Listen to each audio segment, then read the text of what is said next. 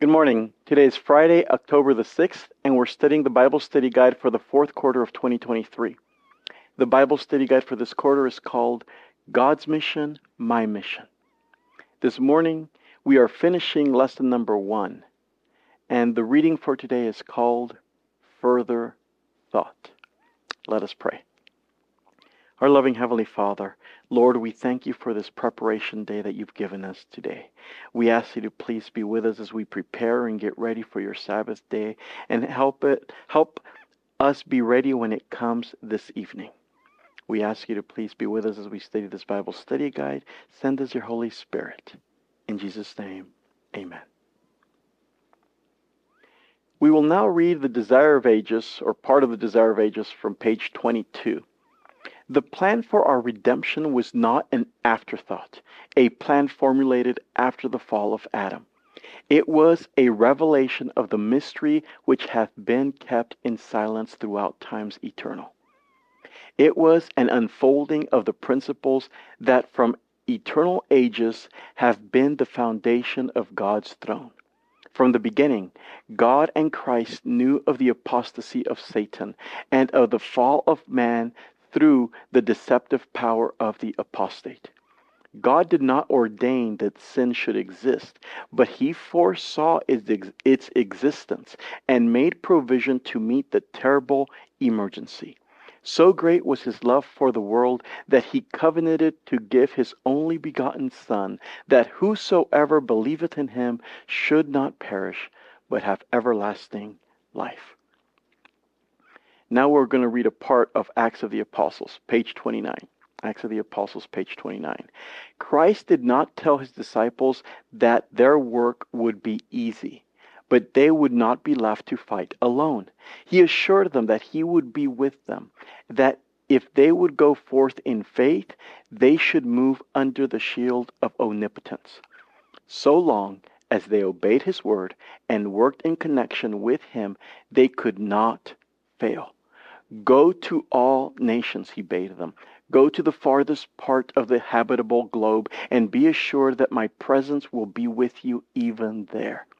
Labor in faith and confidence, for the time will never come when I will forsake you. I will be with you always, helping you to perform your duty, guiding, comforting, sanctifying, sustaining you, giving you success in speaking words that shall draw the attention of others to heaven. And now we have 4 discussion questions to end the lesson for this week.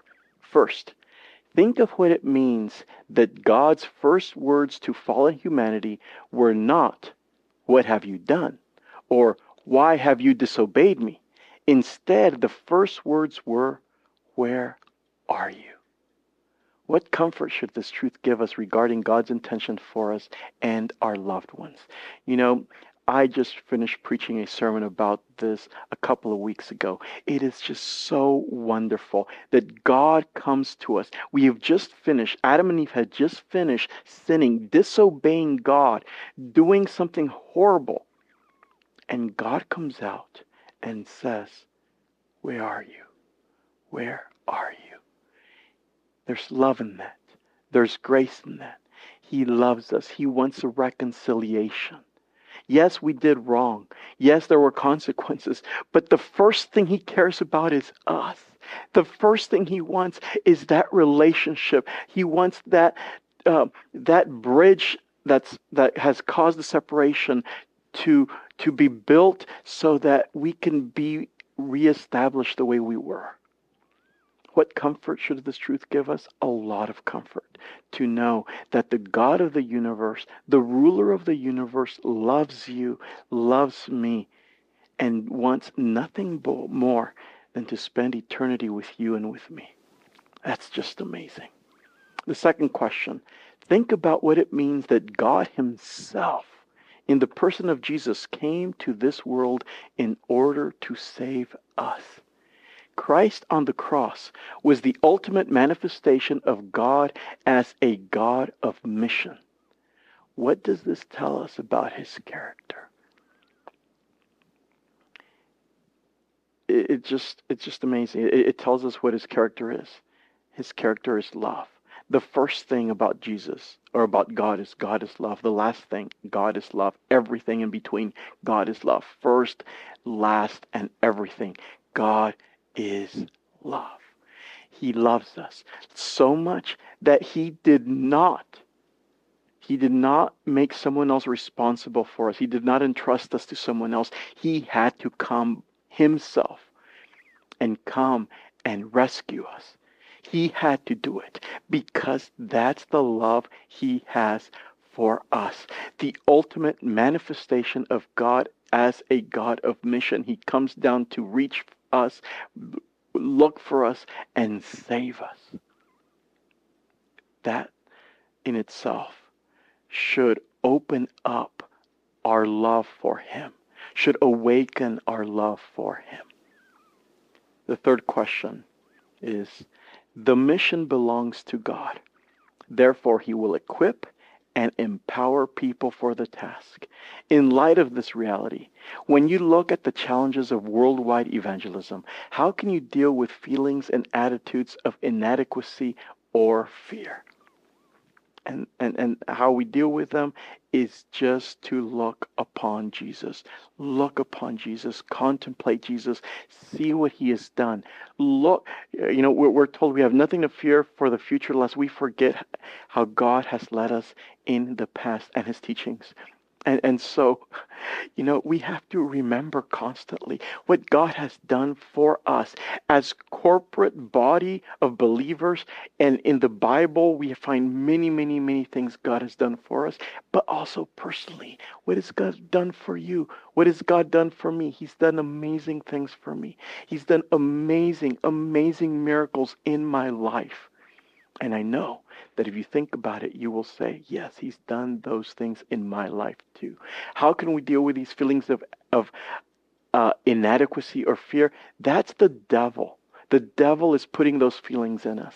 And so they're real. They are real.